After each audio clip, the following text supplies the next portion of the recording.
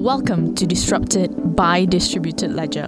In this podcast series, we share thoughts and insights of outstanding trendsetters in the blockchain world, as well as the roller coaster rides of their companies. Hello everyone. So today I have here with me Mr. Brian Bong, the CEO of SMARTOPTZ. Hi, Mr. Brian. How are you doing? Very well, Shaza. Thank you very much for inviting me here. No worries. Thank you. It's a pleasure to have you here. So we want to talk about today. It's about SMARTOPTZ as well as blockchain. And there's also something a little bit new in today's topic. It's not just about blockchain. There's something about DAG. So as for the first question, Mr. Brian, what would be a one-liner that you usually introduce to people about blockchain, especially, those who don't know about it, that goes to you like, hey, Mr. Brian, what is blockchain? So what would you say? Typically, I would just tell them that blockchain essentially is blocks of data that's chained together sequentially using cryptography. Mm-hmm. Yeah. One-liner, I'm not sure that's too technical for them, but yeah, that's usually what you usually, say. Yeah. I'm sure they'll ask further, but yeah, that's the one I know. Just to summarize it all up.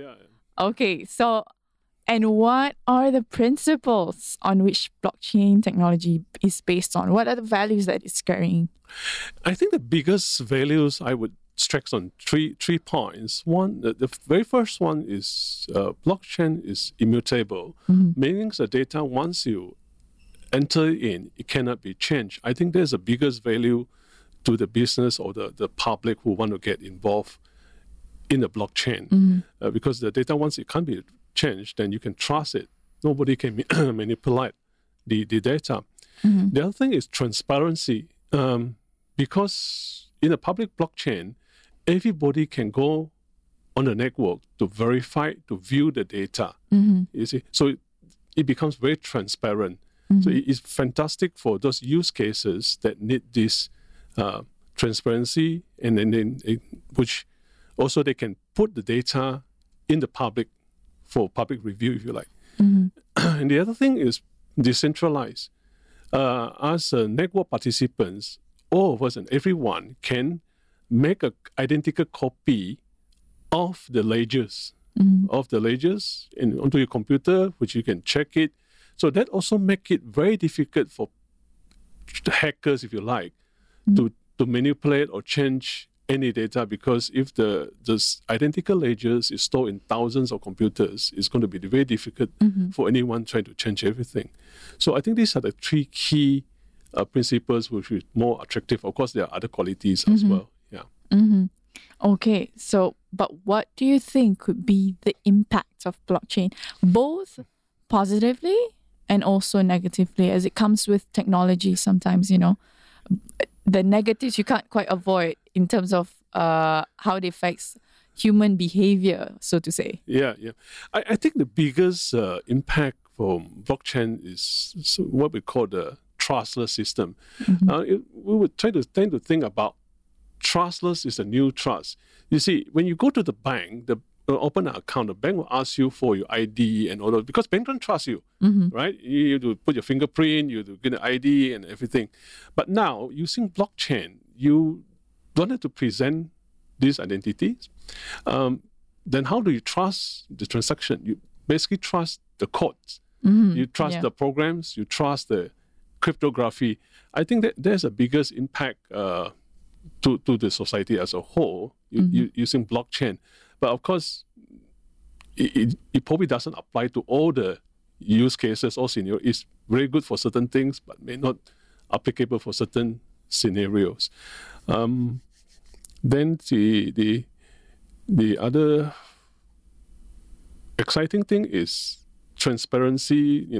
Between businesses who can, because of using blockchain, they can trust each other better. For example, a factory can publish their manufacturing data on a blockchain, so that their customers can look at it and say, okay, you are really using the right size for screws or parts or whatever in there.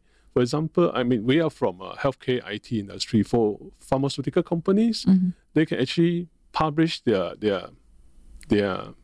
manufacturing data, the batches, all the things of the drugs and the manufacture, by which machines and what time. There's all timestamp. All this information can be published on the blockchain, and because it's serialized, in future when the drugs reach a consumer hand, the consumer can actually verify that this drug is manufactured by which company, at what time, with which machine. So that will be very useful for to get rid of counterfeit drugs in that sense. Yeah. So and how about the negatives? Would you say? Negatives. I would think that blockchain is overhyped. So I think a lot of, unfortunately, a lot of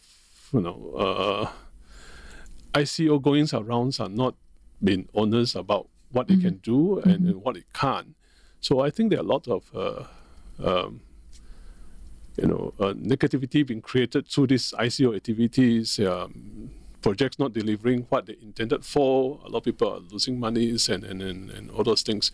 But overall, I personally think that the blockchain technology is great if you use it for the right use cases. Yeah. So just going to the element of trust that you were talking about earlier. So as you were saying, the negative side is that some people may, manipulate and take advantage and have some scams that's going around blockchain. So how can people trust the technology when they are not even sure how it is going to apply? And also, how do they choose which one is the right one? How would they know? I guess it's pretty hard. The basic principle is that if I look at any new ICOs, any new coins coming up, then we really have to question. I will start questioning what is the use cases, what is a coin for? Does it make sense for that scenario? Do I need a coin? For example, for medical, okay, let's say medical side. Okay, there's some medical coins that comes out and say, okay, to get this service, you need to purchase the coin, the medical coin, so that you can get the service. But in real life, why do I need that? Because I can just pay in cash, in fiat money, credit card. Why? So what is the incentive for people to buy a coin to go to hospital or to get some medical services? Which is, we personally, I don't think that kind of scenario will work. But on paper, it sounds very nice. You buy a coin, you get this, you get that, you get this reward, that reward. But think about it, for the general public, it is very difficult to buy coins. Think about it in Malaysia. How do you buy a coin? You need to go to the exchange.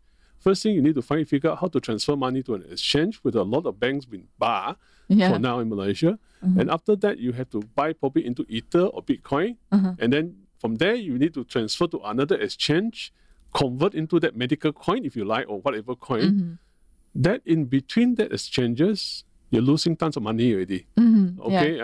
Transaction fee, So there are certain things that they're not justifiable that we think. So I think the consumers have to be very careful about thinking, not just go into the hype. Yeah, not go to the hype. Understand the use cases. Basically, ask yourself, would you use it? I think that. So, so what do you think would be when would we actually be at that point where blockchain would actually, cryptocurrency for that matter, would actually be used by the man on the street, for instance? Your imagination. How much time do we need for this industry to mature? I think to use it as a cryptocurrency is a very, very big challenge. Because at the moment, if you think about it, that if you use a Bitcoin for the matter, of course, Bitcoin is too expensive as a day-to-day currency. If I transfer you $1, you get 99 cents. I'm not sure that makes sense, So on a general, and also that governments, personally, I think government would never let you touch their currency. So as a general currency, I would think it's easily another 5 years or 10 years if we ever get materialize. I'm the sure. Actual use of blockchain. The actual use, because, and also the other thing is that as a business, would I accept cryptocurrency? Because cryptocurrency is so volatile. It's not like US dollar. I know that maybe plus 5 or 10 cents difference, So if I connect Bitcoin today, tomorrow, if I get lucky, it go to another 1,000. If not, it drop another 1,000. So as a business, volatility risk is too high. Is too high. And then you cannot plan. You cannot plan because the fee also, the transaction fee also varies. So that is a big challenge to have it as a currency per se. Yes. All right. Yeah. Okay. So right now, let's go into SMARTOPTZ. So tell us a little bit more about your company. How was it founded and when was it? What do you want to achieve? Okay. SMARTOPTZ was founded in 2014. We started up as a company developing internet bandwidth management and server load balancing devices or appliances, network appliances. At that time, it makes total sense for us to do that because the market at that time, internet was expensive. I know today, thanks to the new government, the price has dropped a lot. But at that time, it makes sense for corporates to say, okay, I want to buy a device and manage the bandwidth. But the moment that we finish our device development, which took us about more than a year, then market sentiment changed, bandwidth also, price also dropped. So it's giving a lot of corporates a lot less incentive to purchase the device. And also in terms of the server load balancer appliance, timing was also wrong for us. When we are ready, then all this cloud thing comes in, data center cloud. So a lot of hosting has moved to data center. So that means they no longer need the appliance in their office to stick it in. So I would say this project was a failure, if you like. We didn't do well on that. Then so later on, then we say, okay, why don't we try building something for remote health monitoring. So a new discovery was formed. Something a new idea of innovation. Yeah, something because me and my partner, both of us have been in healthcare IT for over 20 years. Oh, healthcare IT. I started with Lion Hospital. Project management. So then we say, okay, let's just try that. And then we develop Android apps to connect to Bluetooth medical devices like glucometer, blood pressure monitor, your smartwatch and all. So we've done that. We spent about a year plus. It's running fine, a year plus. The next thing we actually working on is ultimately how do we use this solution to help the hospital to reduce the average length of stay. Okay, what that means is that hospital typically, especially privates, even governments, they're typically short of beds. Okay, some of them that is true. Occupancy is always above 90. Correct. So a lot of time they will have to turn away patients. Okay. Now, one of the way we are trying to help them is, what if those patients in the ward who are relatively healthy, after operation, they've been there for 2 days, maybe instead of keeping them for observation for another 1-2 nights, take a blood pressure or an oximeter with you, go home, and send the data back to the hospital for monitoring. So then they can free up the bed. But the hospital can still monitor. Yes, remotely. Remotely. Okay. So there's something we're building. It's still under... So in real time, so to say, is it? It depends. If you talk about blood pressure, you don't need in real time. You can, unless you tell the family members, say maybe every hour you just go and check, or every 3 hours you go and check. The oximeter can be in real time. It depends on the requirement. It could be it's just like in the ward. The nurse come in every couple of hours, take the reading, then you get transmitted to the to the hospital. So doctors or the nursing team can be looking at the data, and if there's any abnormal data, for example, oxygen saturation has dropped below 93 or 90, it give an alert and say, hey, you better come back here. To the hospital. So that's something we're building. And then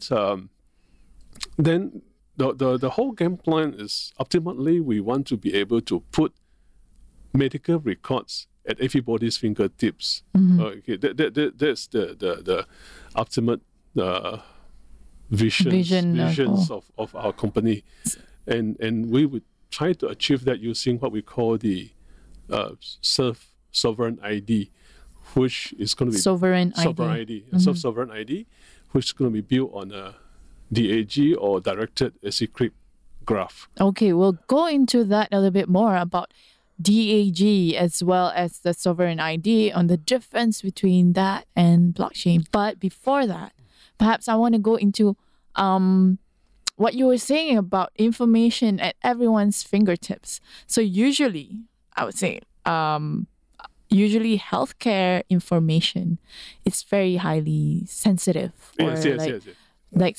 Like it's very sensitive information, and people are concerned about the data security, so to say. So how do you manage this this expectation of data security, even though the vision is to be at everyone's fingertips? Okay, that's an excellent question. Now, to address that, we let me put it to scenario. Let's say, as a patient, if you know that your data that's going to push up to the cloud, if you like, we have no idea of yours. There's no name, no phone number, no email address, no home address, no nothing except your vital signs, maybe your medications, your discharge summary, your lab report, your images, and radiology report. So all this will be anonymized first. Now, then second thing is that of course, anonymized without the name. How do we link all this data between multiple hospitals? The health ID or the self-sovereign ID is something we create to link up all this data, because since we're don't have your names, don't have your IC number, don't have anything. And the other thing is the data on the cloud. Every single piece of records there will be encrypted and can only be viewed using the patient's phone, if you like. Okay. So the patient's smartphone is the key. So it's like the sensor, which is like your finger when you're using a QR, rotating QR, meanings you can, the patient will go, you need a second opinion, you go to hospital, the doctor's desktop would have the QR code running, you just scan, it's just like your WhatsApp or WeChat kind of QR code scanning. Then your data will be downloaded and displayed on the doctor's desktop. You see, to make it easier. So there's no need for patients to remember passwords. You see, because one of the challenge is that we have just too many passwords. So we decided to, hey, can we get rid of the password and all? Because at the end of the day, you can also protect your app using your phones. It says, if you put another layer of password here, password there, that becomes very user unfriendly, if you like, very unusable. So that's why we're all using the QR code scanning. So say if the phone is stolen, so what will be the measure? Very good questions, yeah. So there are three things you can do. One is, of course, you create another account. The account is free anyway. So you create an account, then you have to go back to every hospital and scan their QR code to say, sorry. Don't worry. To say that, okay, here is my consent for you to access my data and also upload my data. So it has to be with patient consent. Okay, so you scan, the data will be there. So that's one way. The other way is to print out a copy of your secret key, if you like. Oh, okay. Okay, you print it out. Paper wallet in crypto terms, in blockchain terms, so your paper wallet. So you get a new phone, you just scan that, you get back your ID. Okay. So they don't really have to worry much about that security because it's all covered. It's all covered. And then third way is probably too many options, yeah? No. Options are good. So the third option would be we're using some kind of cryptography to break the password, for example, into 5 portions. Then you can send to 5 people whom you can trust.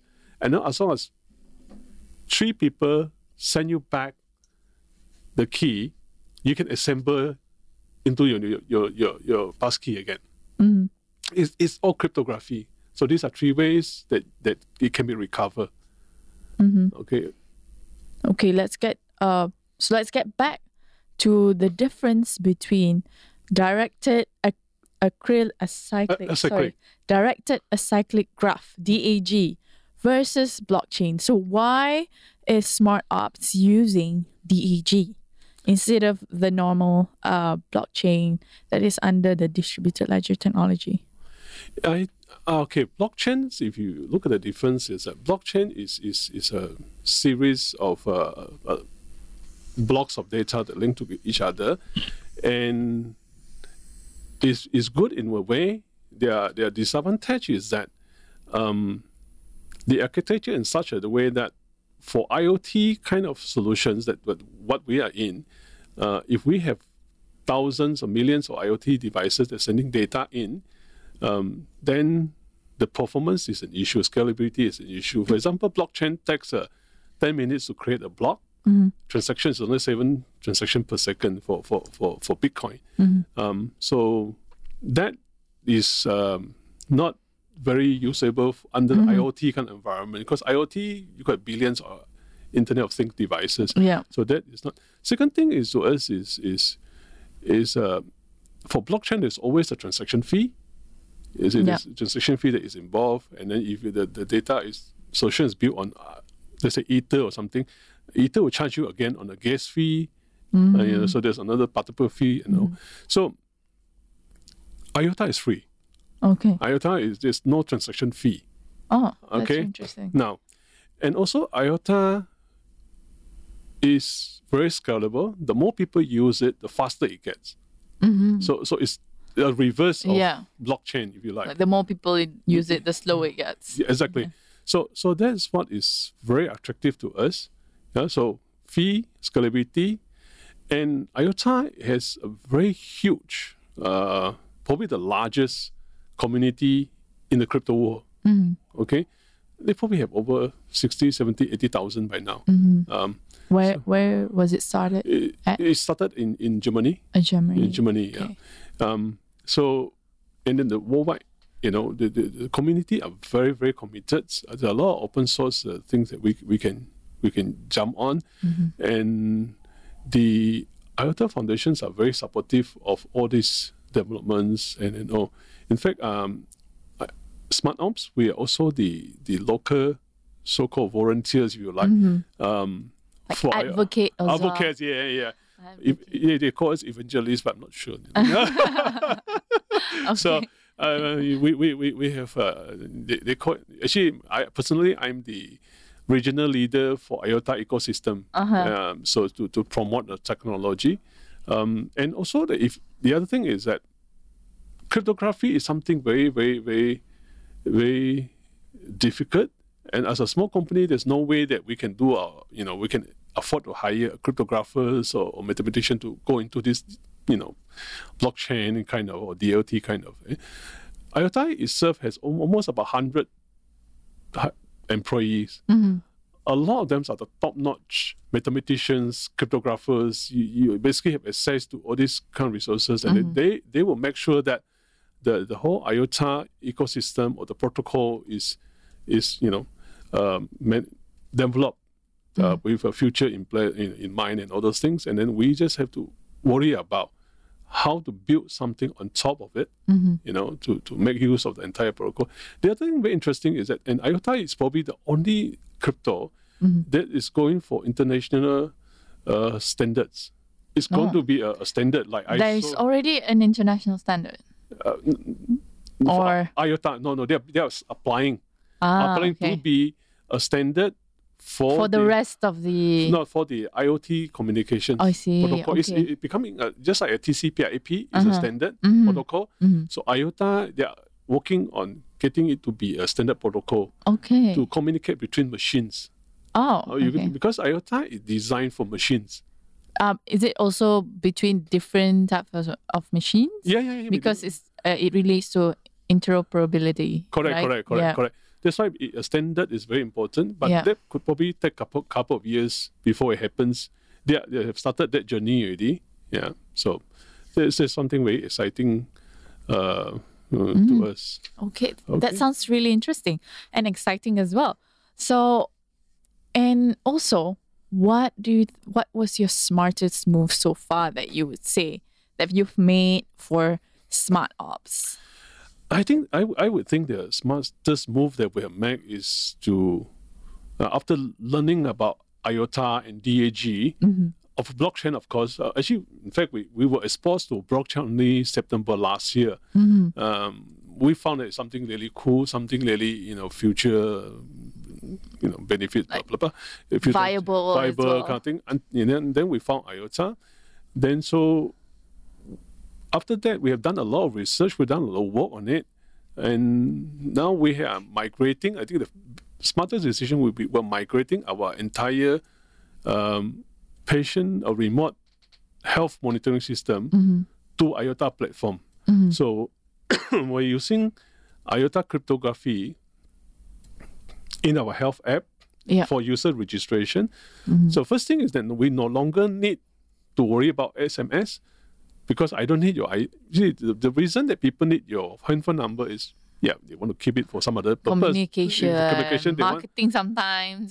Correct. And also for authentication, so then it can send you something, a code to authenticate. Code, We use IOTA to do authentication, so we do not need your phone number at all. So what that means is that we can deploy our app worldwide, globally, without worrying about, Vietnam SMS is very expensive, There's certain country, maybe Cuba may be very expensive. Maybe in US it's really cheap, it's negligible. So it helps us to build something that is very we call it financially viable. So then the getting involved in IOTA ecosystem also allow us to connect to very good people. I'm the member of the IOTA Evangelist Network with participants for about 40 over 50 countries. So every week we would have a conference call to update each other what's going on. So that means we would have access to resources and talents and exchanges of new ideas. Okay, and where did things get tough? When did things get tough? What's your biggest setback? Perhaps in your whole operations, when was the toughest moment and how do you overcome them? That's a very tough question. So the toughest one, I think for us definitely is funding. We are very, very, very, very small company. Of course, the initial failure, if you like, in terms of the appliance development, definitely is tough. We lost a lot of time and money into investment into that because the whole operation is we are doing it on a self-funding model. We don't have fundings at all. Self-fund, yeah. We do hospital IT project management consultancy jobs, make the money and inject into these projects. And the other challenge for us is getting talents locally because we are so small. To attract people to join our company it is very, very, very tough. Hence, IOTA helps having that kind of network with them as well. It definitely helps. Definitely helps. How do you find operating in Malaysia? How do you find the ecosystem of blockchain, the friendliness, and are we going to the right direction? I'm not sure. I'm very. Okay, to be honest, I haven't experienced anything that I need to use blockchain to do my things yet. So I not seeing any use cases yet, except I think maybe CIMB partnership with SRP. That's probably the only one I'm seeing. Other than that, I don't see any use cases. Still quite at its infancy. Quite at infancy. But of course, having said that is a good opportunity because in infancy, then this is a time that to jump in. If you can find something that everybody will adopt it, then you will hit the jackpot. So where do you want your company to be in for the next, say, a couple of years, 3 to 5 years perhaps? And do you think you can possibly achieve the impact that you want to achieve? Yeah,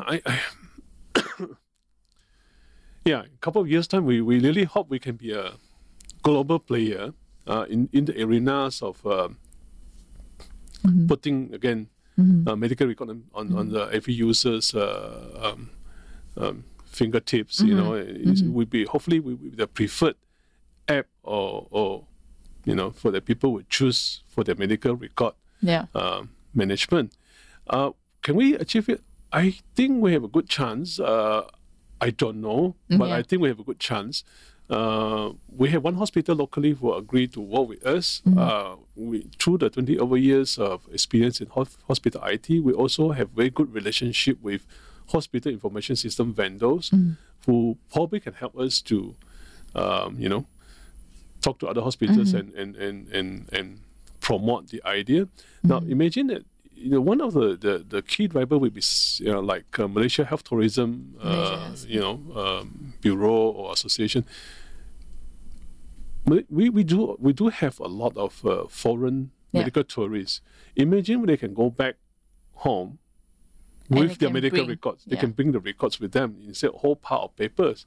You see, and including their X-ray images. So anywhere in the world, if they go, they have the medical records with them. Correct. And with the medical records, then only doctors can diagnose properly, right? Exactly. Proper diagnosis is usually with information. Correct. Yes. So, fun question. So, let's say there's one person who can help your business grow and mass adoption of this technology of healthcare monitoring using DAG, who do you think that would be? Unfortunately, we don't think there's only one person who can help. We think it's the patient or the public themselves. One group of people. One group is the public or the patient who starts screaming and say, look, I want to have access to my personal medical record. Because at the moment, there's no such access allowed. You want to get a second opinion, you need to go to pay some money for the medical reports. You need to carry the CD, bring to the other side. And you have to call the other hospital and call them to get your medical records transferred. Correct. Yeah, that's true. Correct. So basically, it's the public. Yeah, that's definitely interesting. Something that would be like a revolution in terms of healthcare. Improvements in healthcare treatments, I would say. Correct. It's something we use the terms that we say we are trying to democratize the healthcare in the sense that patient will have access to their records, rather than just sitting in the hospital silos. And the other thing also, we hope this technology will allow countries of maybe less developed, they can send their data to another country for second opinion electronically and then anonymously. See, my data is on the portal. So if I have a doctor, for example, in Australia or in the US, register with us, then the patient can say, okay, can you take a look at my data and give me your opinion? Of course, for fee. And then the thing is that I don't have to open to you who I am. If I could, if I want to. So this is something that what we're trying to achieve. So the two things there. Yeah. So just as a final say, Mr. Ryan, so if our listeners wants to know more about SmartOptz and also this healthcare monitoring system, so where can they find you or how can they support? They can go to our website, www.smartoptz.com, or look for me in LinkedIn. LinkedIn, It's a Brian Bok. In LinkedIn. So thank you very much for your time today. So it's really insightful and interesting on this technology, on IOTA, on DAG, and the difference between blockchain. So I really appreciate your time for coming here. And thank you very much, Mr. Brian. Thank you very much, Zazang. Really, really appreciate for giving us an opportunity to share our views. Thank you. Thank you for listening to this week's episode. This podcast series is a collaboration between EFM of Global Entrepreneurship Movement Association and Access Blockchain Association Malaysia. For more insightful conversations, find us on efm.live.